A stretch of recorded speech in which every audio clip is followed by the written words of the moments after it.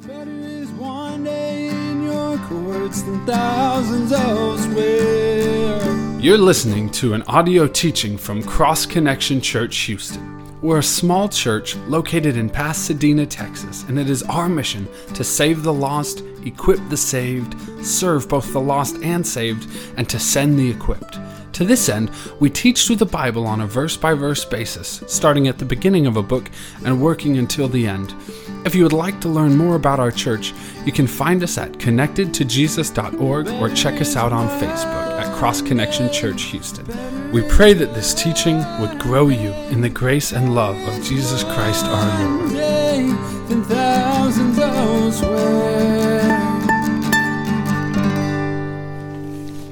Last week we started looking at the epic battle that we see between God and Pharaoh and the false gods of Egypt. And at the start of this epic battle, we see the hardness of Pharaoh's heart, where he's not even willing to let the Israelites go, even for 3 days. That was the initial request of just let us go to the wilderness for 3 days and worship the Lord, and he's not having any of it. And we also see his view of worshiping God. He thought it was a waste of time and that he needed to do something to keep the Israelites from wasting their time with worship. And so he says, hey, you know what? You guys have too much time on your hands. You're idle. So we're going to give you more work. And so you're going to have to do the same amount of bricks that you make, but we're no longer going to give you straw. You're going to have to go find your own straw. And so the Israelites respond to this new difficult situation, first by crying out to the wrong person. There's this problem, this issue, and they go running to Pharaoh and they cry out to him thinking that he's going to solve the problem, and he doesn't solve it at all. They don't find any sympathy, any relief from Pharaoh. He just tells them,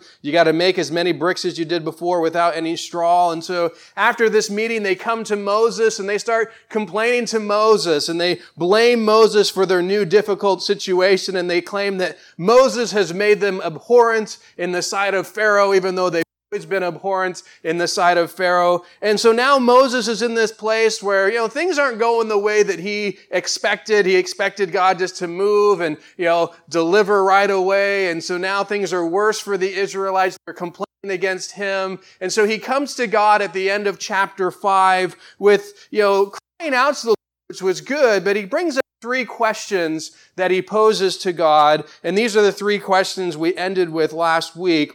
He says, why did you bring trouble on the Israelites? Why did you send me? For since I came, Pharaoh has done evil to the Israelites. And why have you not delivered your people at all? So, you can understand where Moses is at. He's frustrated. He might even be a little bit angry or bitter towards God of why aren't things working out the way that assumed they would. I mean, why aren't, things getting better at least, or getting worse? And so he poses these questions to the Lord. And really here in chapter 6, almost all of chapter 6 is God's answer to these 3 questions that Moses poses at the end of chapter 5. And something I love about the answer that God's going to give to Moses here is it's not a rebuke. God could come and say, who do you think you are saying this to me? And who do you think you are claiming this? Or why haven't I worked in your timing? Or why haven't I done the way that you anticipated them? God doesn't do any of that. He understands where Moses is coming from. He understands how Moses feels. He understands the frustration that he has and the difficult situation he's in. And so he answers these questions that Moses brings to him, and he answers them in a way that encourages Moses, that brings comfort to Moses, that helps Moses deal with the circumstance that he is faced with. And you and I often have questions for God like Moses did. God, why did you allow this trouble in my life?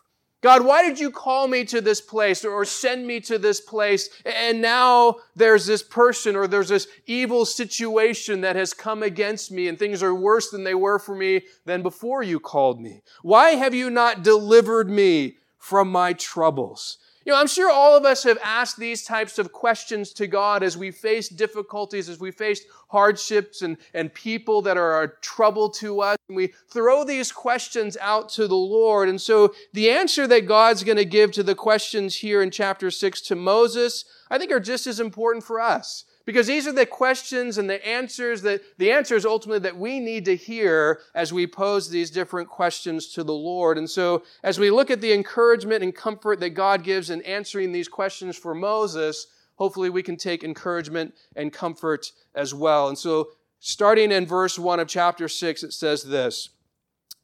Then the Lord said to Moses, "Now you shall see what I will do to Pharaoh. For with a strong hand he will let them go, and with a strong hand he will drive them out of his land." So Moses asked God these questions. Why did you bring trouble on the Israelites? Why are things worse for them now? Why did you send me here? I mean, all that's happened is things have gotten worse. Pharaoh's doing evil. Why did you even bring me over to Egypt? And why haven't you delivered your people? Isn't that the reason that I came? Well, God's first response to these three questions is, "Now you will see what I will do to Pharaoh. For with a strong hand he will let them go, and with a strong hand he will drive them out of his land."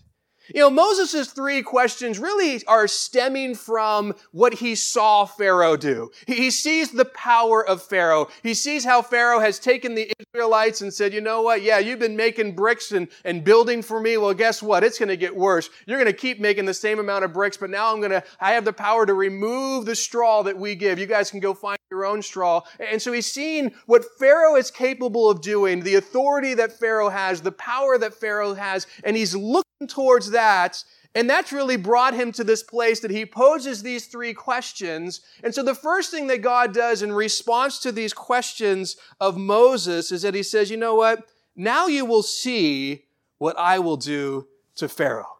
You've seen Pharaoh's judgment. You've seen what Pharaoh's done to the Israelites. Now you're going to see my judgment. Now you're going to see what I'll do to Pharaoh.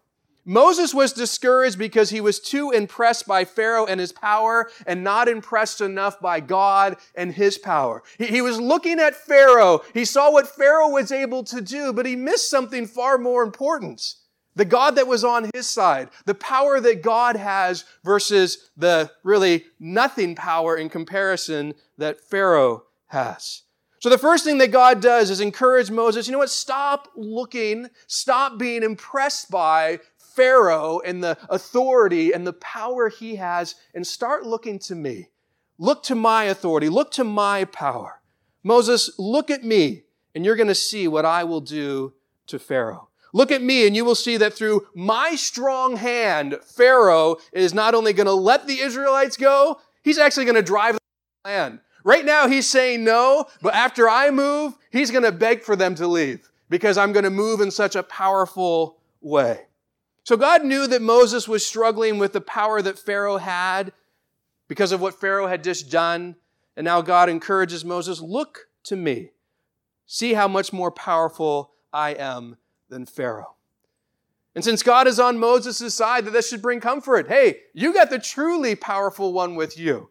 I am on your side. I will help you overcome anything that Pharaoh brings your way. I think oftentimes we struggle in the same way that Moses did. We struggle with being too impressed with the power that our enemy has or the size of the problem that we face, and we're not impressed enough by the power and the size of our God. And it's in those times that we often ask these questions that Moses did. God, what are you going to do in this situation? It's just so big. How are you going to help me?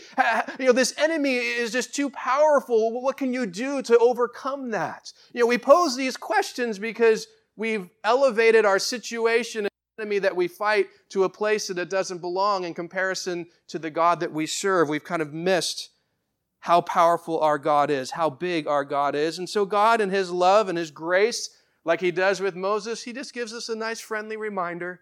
Hey, remember who's on your side. Remember who you serve. Remember how big I am. Remember I'm the creator of everything. Remember I spoke and all that you see exists.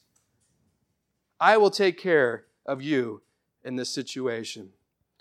So God starts off answering Moses' three questions by just helping Moses to take his eyes off of Pharaoh and Pharaoh's power and Pharaoh's authority and put it back where it belongs, on God. But he continues answering this question with a reminder of who he is. Notice what he says in verses 2 through 5. And God spoke to Moses and said to him, I am the Lord. I appeared to Abraham, to Isaac, and to Jacob as God Almighty. But my name, Lord, I was not known to them.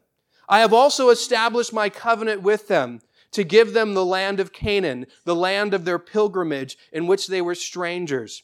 And I have also heard the groaning of the children of Israel, whom the Egyptians keep in bondage, and I have remembered my covenant.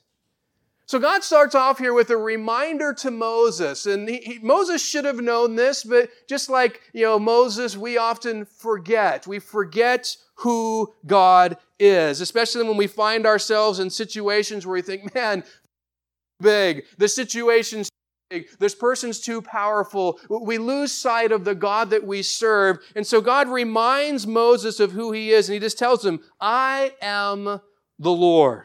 Now, the Hebrew word translated, I am the Lord, is the word Yahweh.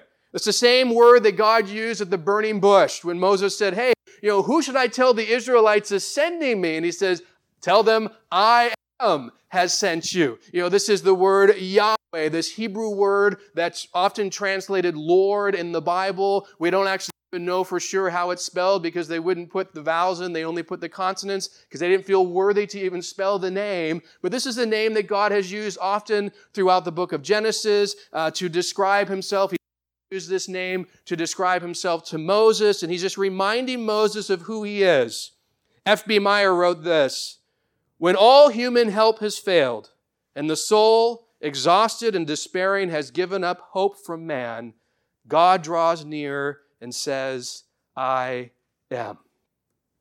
I love that quote because it's such an important reality. Moses is in that place. He's in despair. He just doesn't know what's going on. Lord, how am I ever going to be able to defeat Pharaoh and his power and his authority? He just says, remember who I am.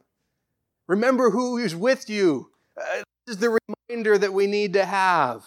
And he says, I appeared to Abraham, to Isaac, to Jacob as Almighty God, but by my name, Lord, I was not known to them. Now, this is a really interesting statement that God's making here, that, hey, the patriarchs, Abraham, Isaac, and Jacob, they knew one name for me, Almighty God, El Shaddai, but they didn't know me by the name that I'm giving you now, by my name. I was not known to them, or Yahweh, I was not known to them. Now, the reason this is interesting is the patriarchs did at least have this name directed towards them. This name, we see it 160 times in Genesis, so it's not they didn't know. He actually specifically told Abraham this exact phrase, I am the Lord, speaking of his actual name of Yahweh. And so what does God mean when he says, well, Abraham, Isaac, and Jacob didn't know this name, Lord, didn't know this name, Yahweh? It seems kind of like, well, how is that possible? Because you told them your name. Well, most commentators believe that when God says the patriarchs didn't know his name, he's not speaking of the fact that they didn't know what his name was given to them. He's more speaking of the fact that they didn't know the full meaning of his name, Yahweh. You see, part of the meaning of the name Yahweh is that God who kept and fulfilled covenants and promises. And when God used this name Yahweh, he almost always connects it with the covenant that Abraham and his descendants, and the fact that he was going to fulfill his covenant, his promises. Now, the covenant that God made with Abraham, that he would make him a great nation, that he would give him a promised land, the one that went on to Jacob, guess what? They never saw the fulfillment of that. That they never saw the nation that God would make them into. Experience the promised land in the way that God was going to give it to them, where it would be theirs, that they owned, that they possessed. And so they didn't actually see the fulfillment of the reality of what God was going to do. Walter Kaiser wrote, the patriarchs had only the promises, not the things promised. And this was a struggle that they had. They have this word, this promise from God, and we saw with all struggle with the reality of, but we haven't received it yet. We haven't seen it yet. And even as they die, their generation trust that it's coming. It hasn't come in my time, but I believe it will come hopefully in yours or maybe the next generation after that. And so most commentators believe that God is saying the patriarchs didn't know the full meaning of the name Yahweh because they see the of the covenant. So the patriarchs knew God as the maker of the covenant, but Moses and his generation, they're going to know God even deeper. God as the fulfiller of the covenant. They're actually going to see the fulfillment of what God said he would do because he's going to deliver them from Egypt and take them to the promised land. Now notice in verse 3, I appeared to Abraham, to Isaac, to Jacob as God Almighty, but by my name, Lord, I was not known to them. So the patriarchs did know God by a name in the sense that not only did they know the name God Almighty or El Shaddai, they also experienced that. With Abraham, with Isaac, with Jacob, God's might, his power was demonstrated in their lives. He provided for them. He enabled them to miraculously have children. God's might was there. God Almighty was clearly demonstrated, but yet Yahweh and the fulfillment of the promise, that's something that they didn't experience, they didn't see. And so what God is saying here to Moses is a huge encouragement. Hey, Moses, you're going to experience something from me that the patriarchs didn't see, that Abraham didn't experience, that Isaac didn't experience, that you're going to see me fulfill the covenant that I made with them. You're going to see me fulfill the promises. And I want you to remember that because that is who you're serving. Because you're wondering, Lord, what's going to happen? We got Pharaoh. He's doing all this stuff. Hey, I promised that I would deliver the nation of Israel. I promised that this was going to happen. I would bring you to the promised land. And let me just remind you of who I am, the God that you are, the one who keeps these promises that you can trust. G. Campbell Morgan wrote, the supreme need in every hour of difficulty and depression is a vision of God. To see Him is to see all else in proper proportion and perspective. This was Moses' problem. He took his eyes off of God and put it on Pharaoh, and when he did that, he lost perspective of the situation. The situation became, insurmountable. Pharaoh's too big. His authority is too great. Lord, what are you going to do? And stem from this fact that he took his eyes off of God and who God is and the power that God has, and he placed it on Pharaoh, and he's now elevating Pharaoh and thinking that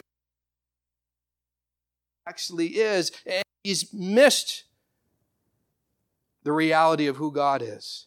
And so God's trying to encourage him, get your eyes back on me so that you can have a proper perspective of the situation that you're in and recognize that there will be victory, that there will be deliverance because the God who's on your side is so much bigger than the enemy that you face.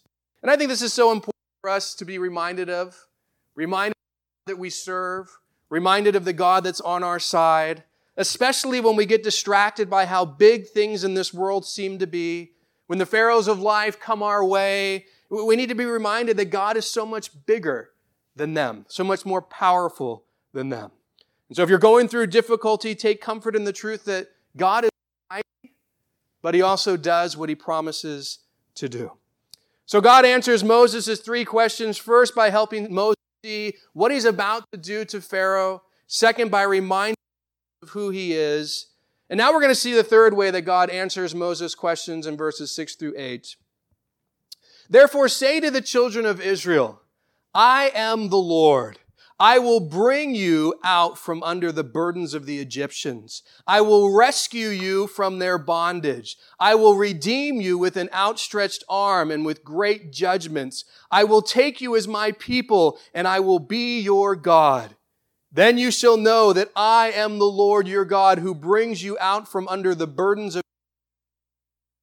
into the land which I swore to give to Abraham, Isaac, and Jacob, and I will give to you as an inheritance. I am the Lord. In these verses, we see 7 things that God tells Moses also to take and tell the Israelites as well. 7 things that God will do for the nation of Israel. And with these 7 statements, we see this great 2 words, I will. Whenever you see those where God is saying, I will do something, you should take note of that. And the reason you should take note of that is because God will to do what He says He will do. And so if you say will, then you know that's going to happen. do that. And so God tells them 7 I will statements here in these verses. And these were statements that he was encouraging Moses and the Israelites to look forward to, because he's saying, these are things that I am going to do, and I'm actually going to do them really soon. But as we look at these 7 I will statements, I want us to look back on what Jesus has done for us. Because these 7 I will statements are really a wonderful picture of what Jesus has done for us. And so for them, they're looking forward to what God was going to do. We're going to look back at what Jesus already has done. The first I will statement that God gives to Moses is, I will bring you out from under your burdens. You know, the Israelites were burdened. They were greatly burdened by Pharaoh because of the desperately needed someone to release them from those burdens. And God gives them this wonderful encouragement. I will be the one to bring you out from the burdens you're in. But you know what? You and I are in burden. We were definitely very burdened by the world, by Satan, by our sin. And God brought us out from those burdens when Jesus Christ died on the cross and we put our faith in what Christ has done. And so the Israelites need to look forward to the promise that God will bring them out of their burdens. But we look back to the fact that God has already done the work necessary on the cross to bring us away from our burdens. The second I will statement that God gives to Moses is, I will rescue you from your bondage. The Israelites were in bondage. They were in bondage to the Egyptians. They had no way of freeing themselves, no way of getting away on their own. They needed a rescuer. And God says, that's going to be me. I'm going to rescue you from your bondage, from your slavery there in Egypt. And you and I, we were in bondage to sin.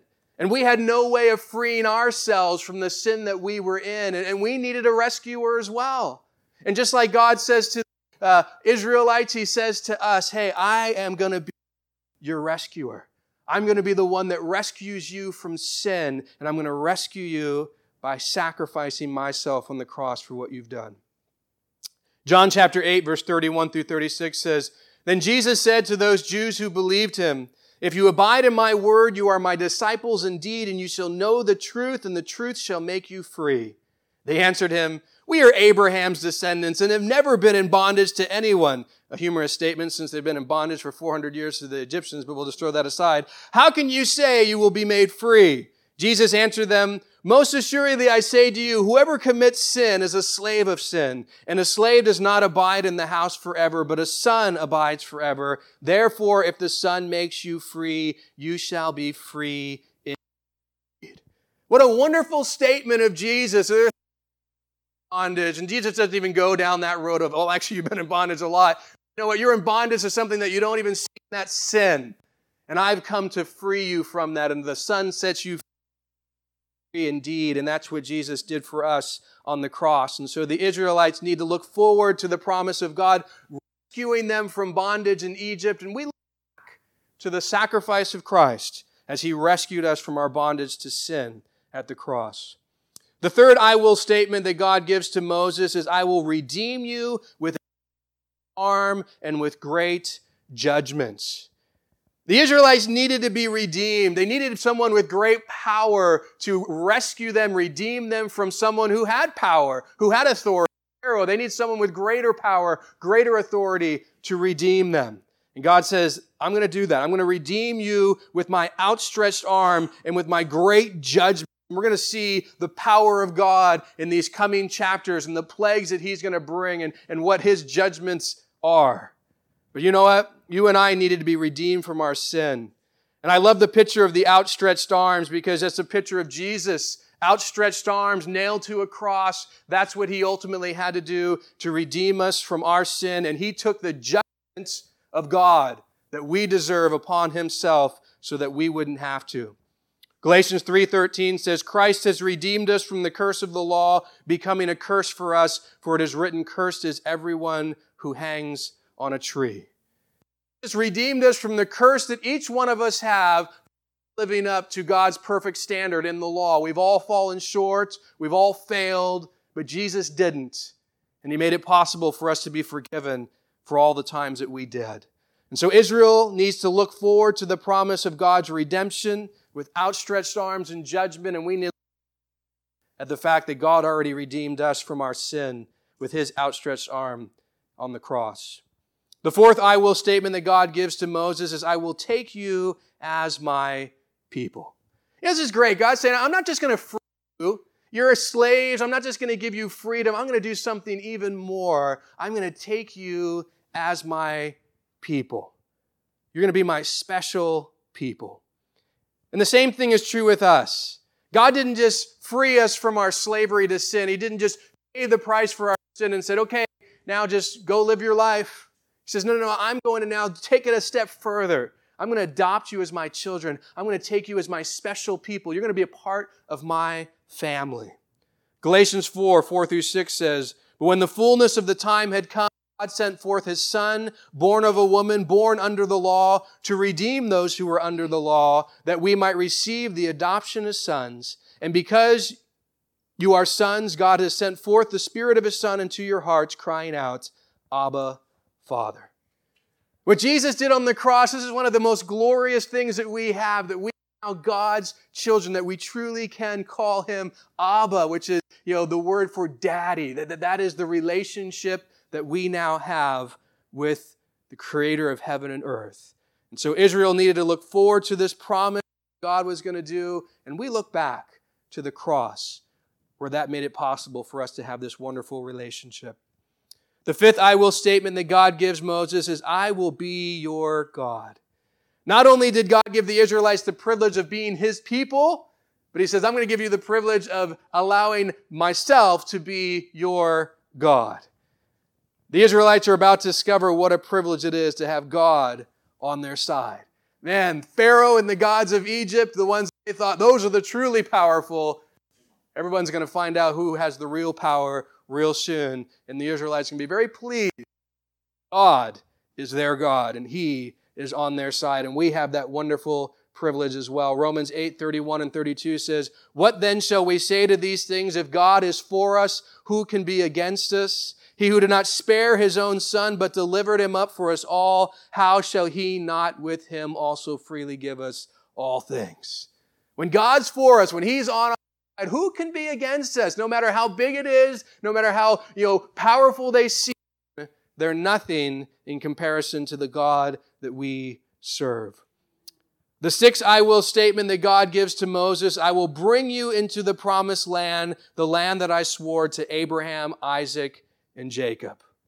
So God wasn't just saying, hey, I'm just going to take you out of this horrible situation. We're going to go from Egypt and then we're just going to hang out in the wilderness for the rest of your life. No, He didn't just say, I'm just going to take you from this place. I'm going to bring you to somewhere wonderful, somewhere that I promised to Abraham, to Isaac, to Jacob. You are going to be delivered not only from Egypt, but to be taken to the promised land, and you're going to have this wonderful blessing. And I love that reality that in Christ, God didn't just free us from slavery to sin, but we're now blessed with the promises that God gives us. That the greatest is our final destination, which is heaven. But even in this life, we have so many promises that we get to of what Christ has done. One of the ones that I love, Ephesians 1:3, blessed be the God and Father of our Lord Jesus Christ, who has blessed us with every spiritual blessing in the heavenly places. It happens because of what Jesus Christ has done. And so as the look forward to what God's going to do to the promised land, we can look back at what Jesus has done and the blessings and the promises we hold on to now presently in this, and the reality that we're going to the promised land of heaven that God has made possible through the sacrifice of His Son. The seventh I will statement, and the final one that God gives to Moses, is I will give the promised land to you as a heritage, or meaning an inheritance. So God's going to take Israel, His special people, He's going to be their God, and He's going to give them the promised land as an inheritance. Because of this special relationship they have, He's like, hey, you're going to inherit this because I'm your God. People, and now you get this wonderful privilege because of it. And you know what? The same is true for us. Because of our relationship with God through Christ, we have this amazing inheritance, one that we don't deserve, one that we could never earn, we've been blessed by. Verse 11 of Ephesians chapter 1 says, "In him also we have obtained an inheritance, being predestined according to the purpose of him who works all things according to the counsel of his will, that we who first trusted in Christ should be to the praise of his glory. In him you also trusted after you heard the word of truth, the gospel of your salvation, in whom also having believed you were sealed with the Holy Spirit of promise, who is the guarantee of our inheritance until the redemption of the purchased possession to the praise of his glory." We have this amazing inheritance. Well, how do we know we're going to get it? Well, the Spirit of God is the guarantee. We can be confident it's coming because God has already given us his Spirit. So here we see these 7 I will statements from God are just wonderful promises of things that I will do for you, Israelites. Moses, be encouraged and take this truth and encourage the Israelites with it as well. But they're an amazing picture of what God has done for us through Jesus.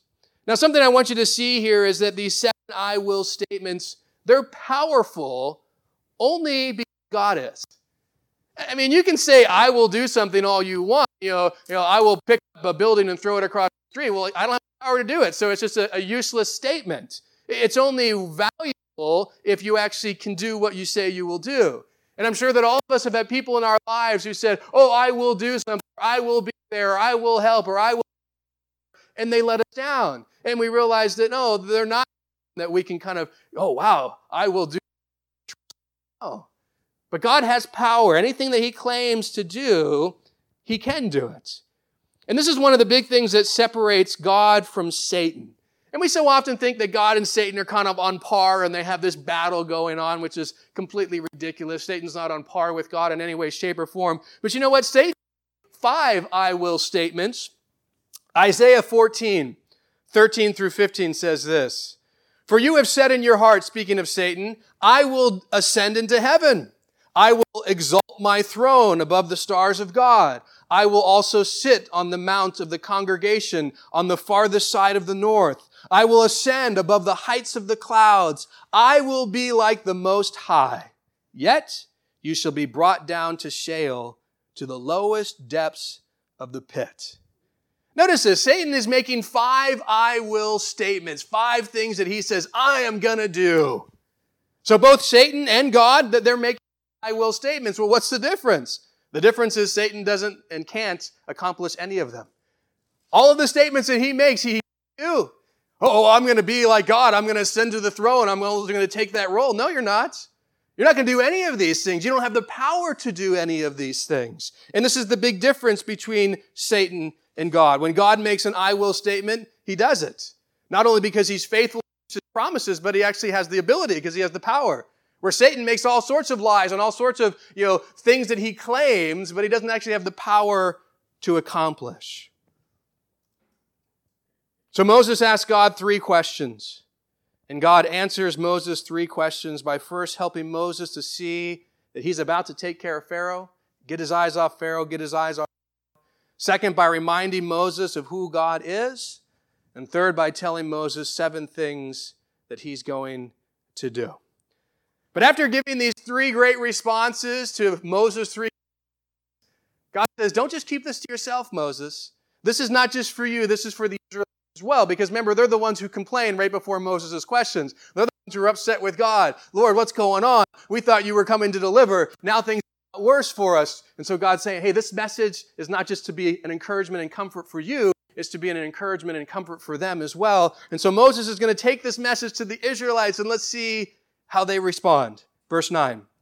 "So Moses spoke thus to the children of Israel, but they did not heed Moses because of anguish of spirit and cruel bondage." So Moses goes to the Israelites and he shares these 3 great things that God has shared. Who God is and these wonderful 7 I am statements that I will, do these great things for you. But we're told that the Israelites don't heed Moses, and we're given the reason why. Because of anguish of spirit and cruel bondage. So think about this. God has this wonderful message of encouragement for these Israelites. I'm going to free you. I'm going to rescue you. I'm going to redeem you. I'm going to take you as my people. I'm going to be your God. I'm going to give you the promised land. But they won't listen to the message. Why? Because they're so focused on all the anguish, difficulties that they're going through. They're not willing to heed the wonderful promises of God because they won't look past the difficulties that they're facing presently. And the sad thing is, the circumstances they weren't willing to look past are the exact circumstances that God is promising to deliver them from. We're not going to listen to you, Moses. We don't want to hear what you have to say. Oh, we're suffering from all this anguish because of our slavery, because of the fact that we're here in Egypt under this horrible oppressor. Bad reality is God's like, the message that I have is I'm going to deliver you from that. You're not willing to heed the thing that actually you really desperately need to hear right now. The thing that you desperately need. You're so focused on the problems that you're facing. This is something that we often struggle with as well. We're not willing to listen and heed the promises of God because we're so focused on our difficult circumstances.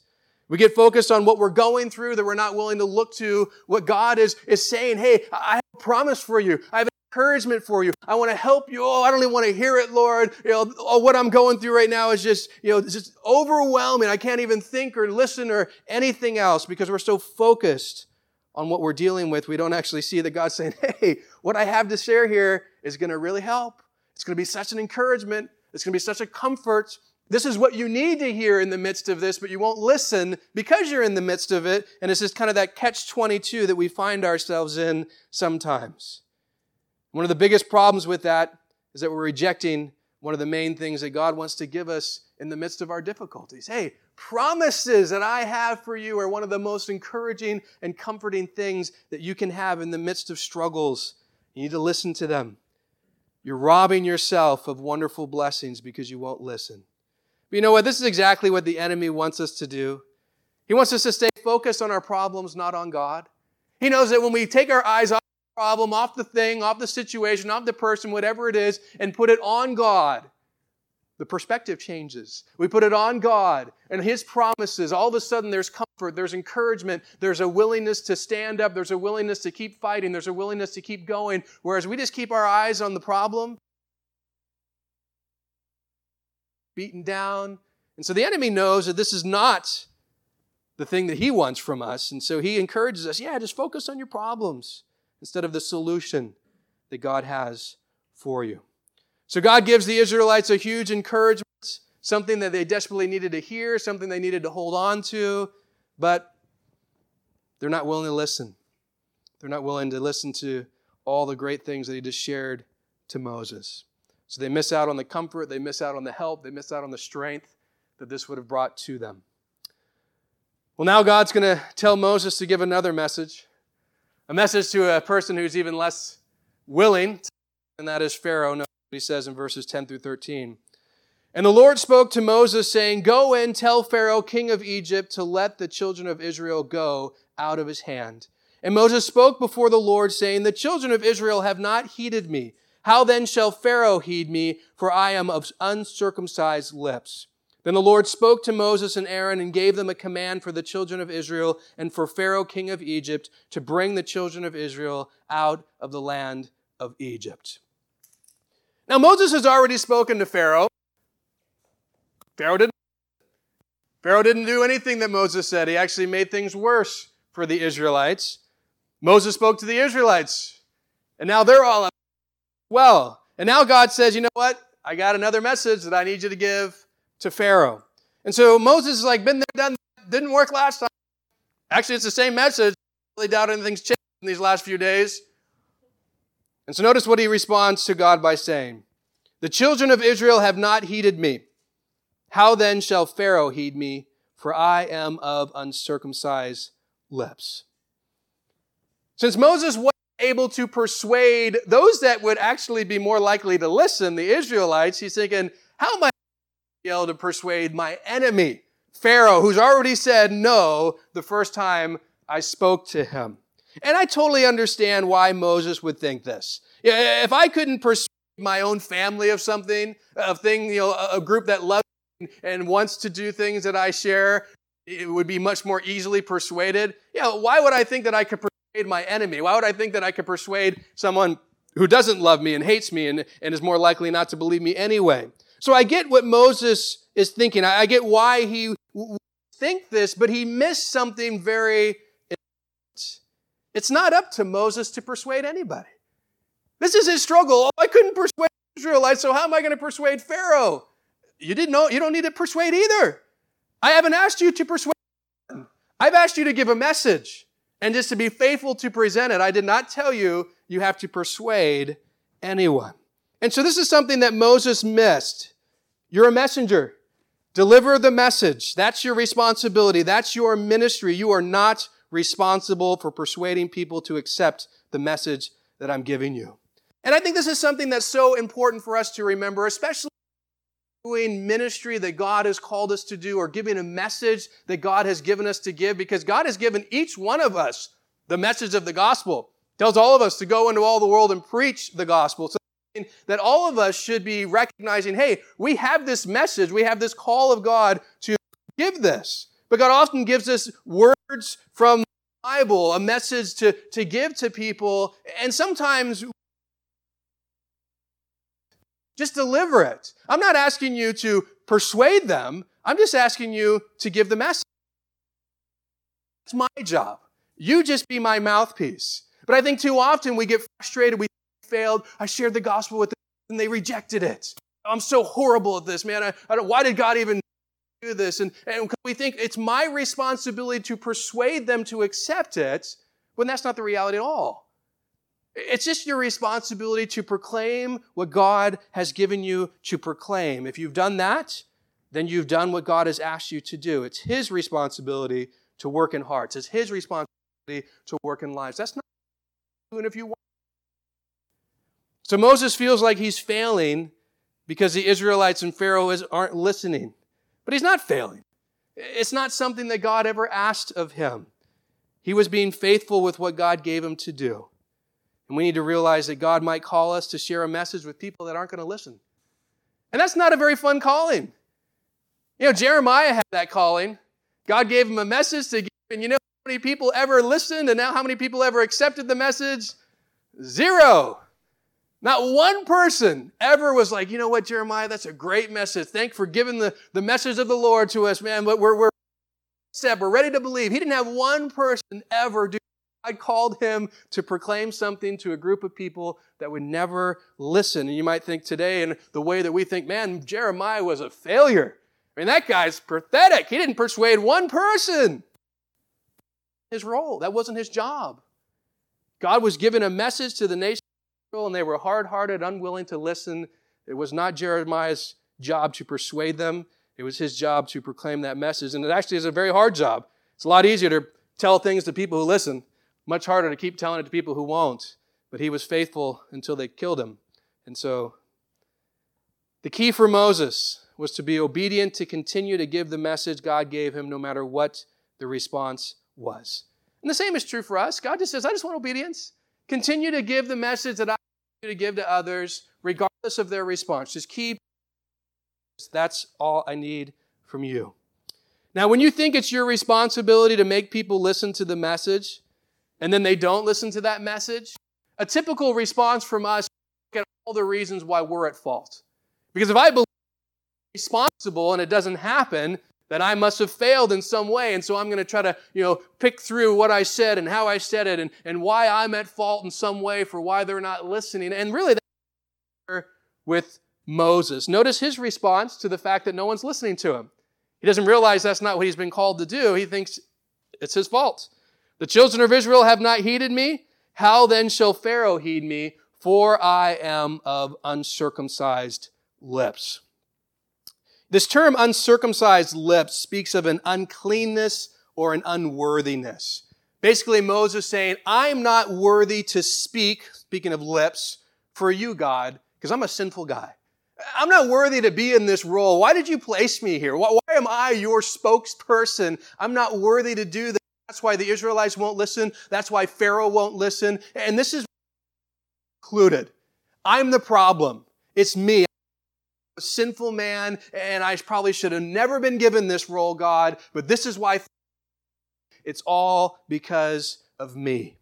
And this is an interesting shift, Because at the end of chapter 5, the three questions that Moses God are basically saying, God, reason why things aren't happening. Why haven't you delivered the nation of Israel? Why did you send me when Pharaoh's doing all this stuff? These questions are geared towards God's reason why things aren't happening.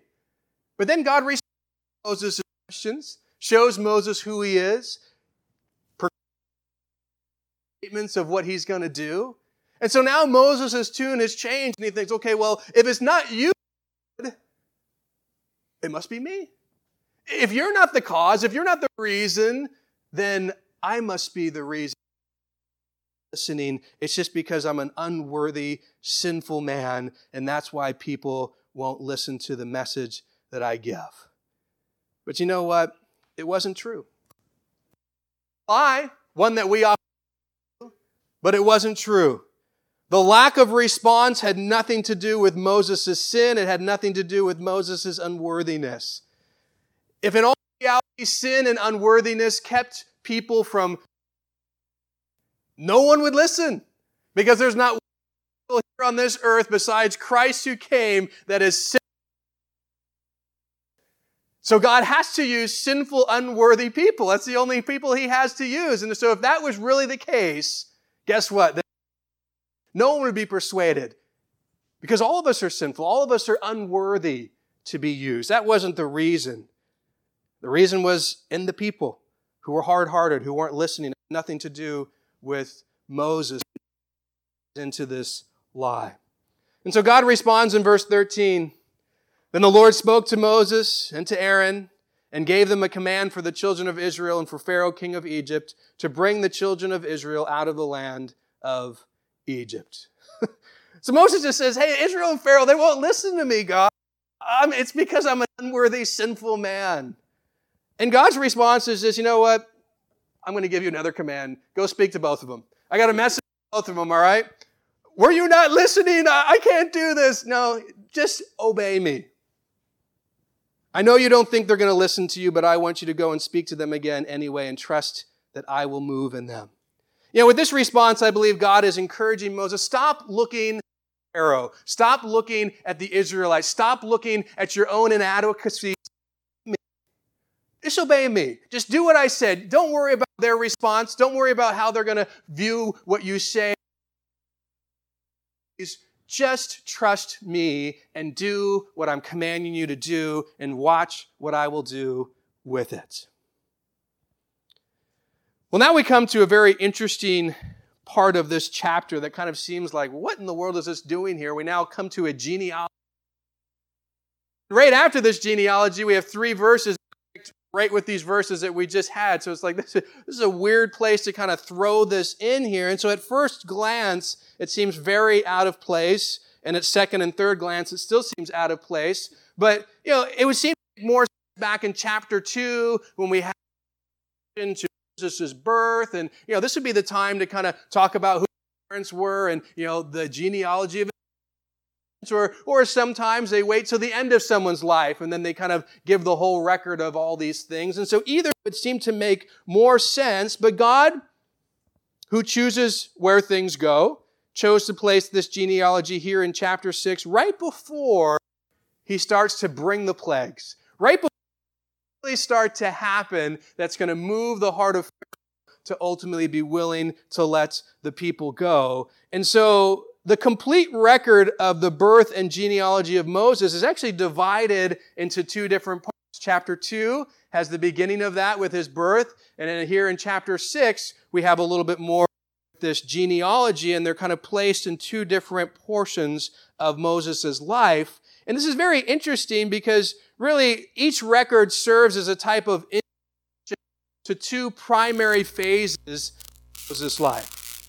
Chapter 2 starts the primary phase of Moses, his birth, God's miraculous protection because Pharaoh wants to kill all the baby boys, and he protects him by placing Moses in Pharaoh's palace as a prince of Egypt. And chapter 6 now introduces Moses' ministry where it's just about to really get started. Plagues are going to come where he's facing Pharaoh, and now we see the second real stage of life where God is going to do this. So chapter 2 shows us It was always God's plan to save Moses from the decree that Pharaoh had. And chapter 6 reveals that it was always God's plan to use Moses to deliver the nation of Israel. So most commentators believe this genealogy is placed here. This next important stage of Moses' life and what God do in and through him to ultimately fulfill God's plan as Moses being this deliverer. So let's look quickly at this genealogy here. Verse 14 said, "These are the heads of their fathers' houses. The sons of Reuben, the firstborn of Israel, were Hanok, Palu, Hezron, and Camri. These are the families of Reuben. And the sons of Simeon were Jemiel, Jamin, Ohad, Jachin, Zohar, and Shaul, the sons of the Canaanites. These are the families of Simeon. These are the names of Levi." Now, Levi is the key. The other ones are just the brothers before him. So now we're getting to the main people that we want to see here. According to Gershon, Kohath, and Merari, I don't know how that's pronounced, but that's okay. The years of the life of Levi were 137. The sons of Gershon and Libni and Shimi, according to their families. And the sons of Kohath were Uziel. In the years of the life of Kohath, 3. The sons of Merari were Mali and Mushi. These were the families of Levi according to their generation.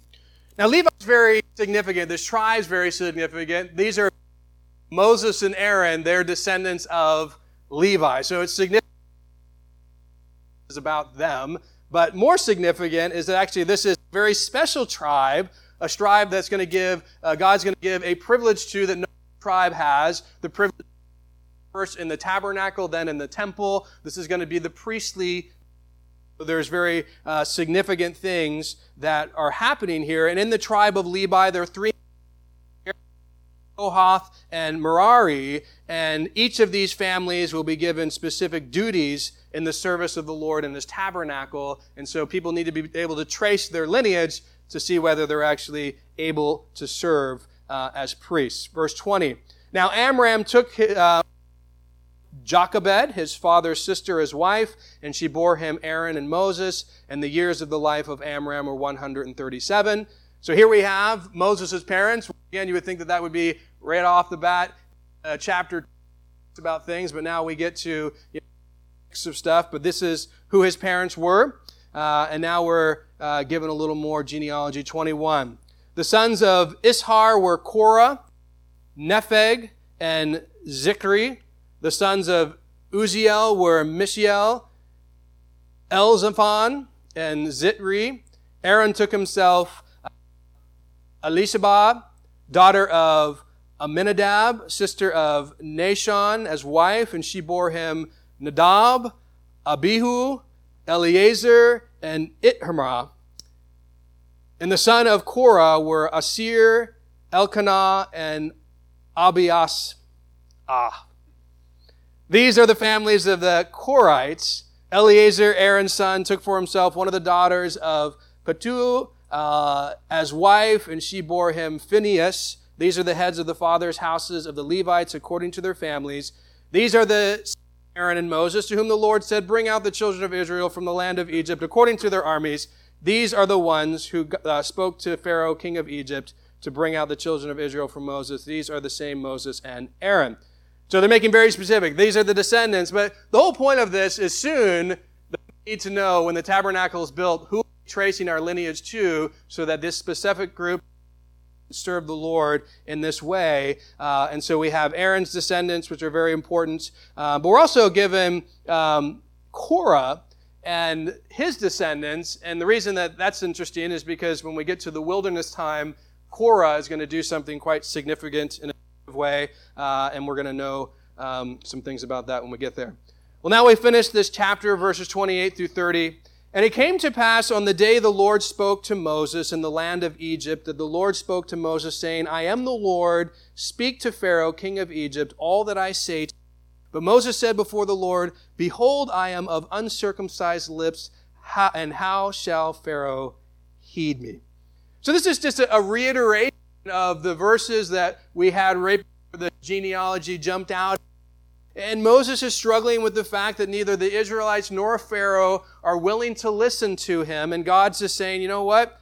I want you to speak to both of them. And Moses' response is, I'm a man of uncircumcised lips. How is Pharaoh going to heed me?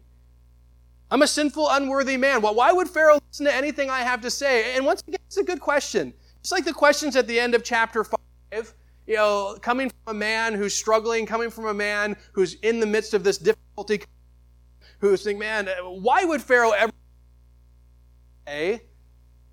And all of chapter 7, just like all of chapter 6 for the most part, besides this genealogy, is going to be an answer to this question. And so I encourage you to be reading chapter 7 for next week.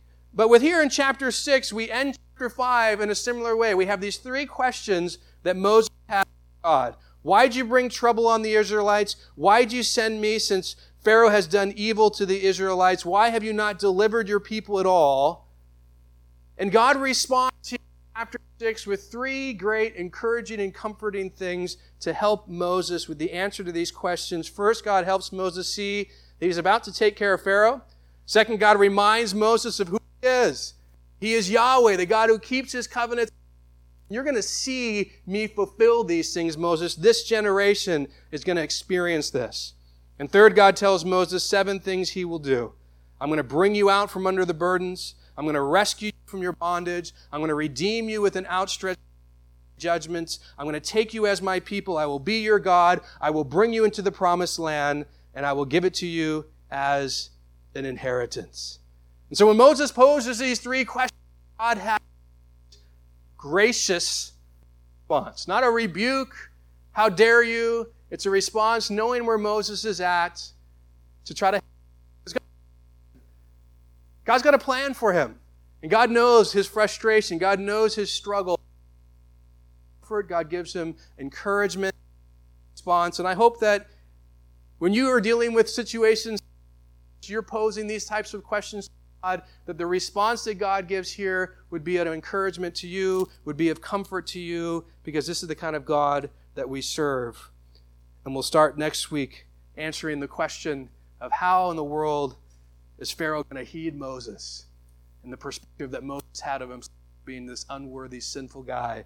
And we're going to get a great answer to that question, so I encourage you to read ahead. Any thoughts on what we looked at tonight?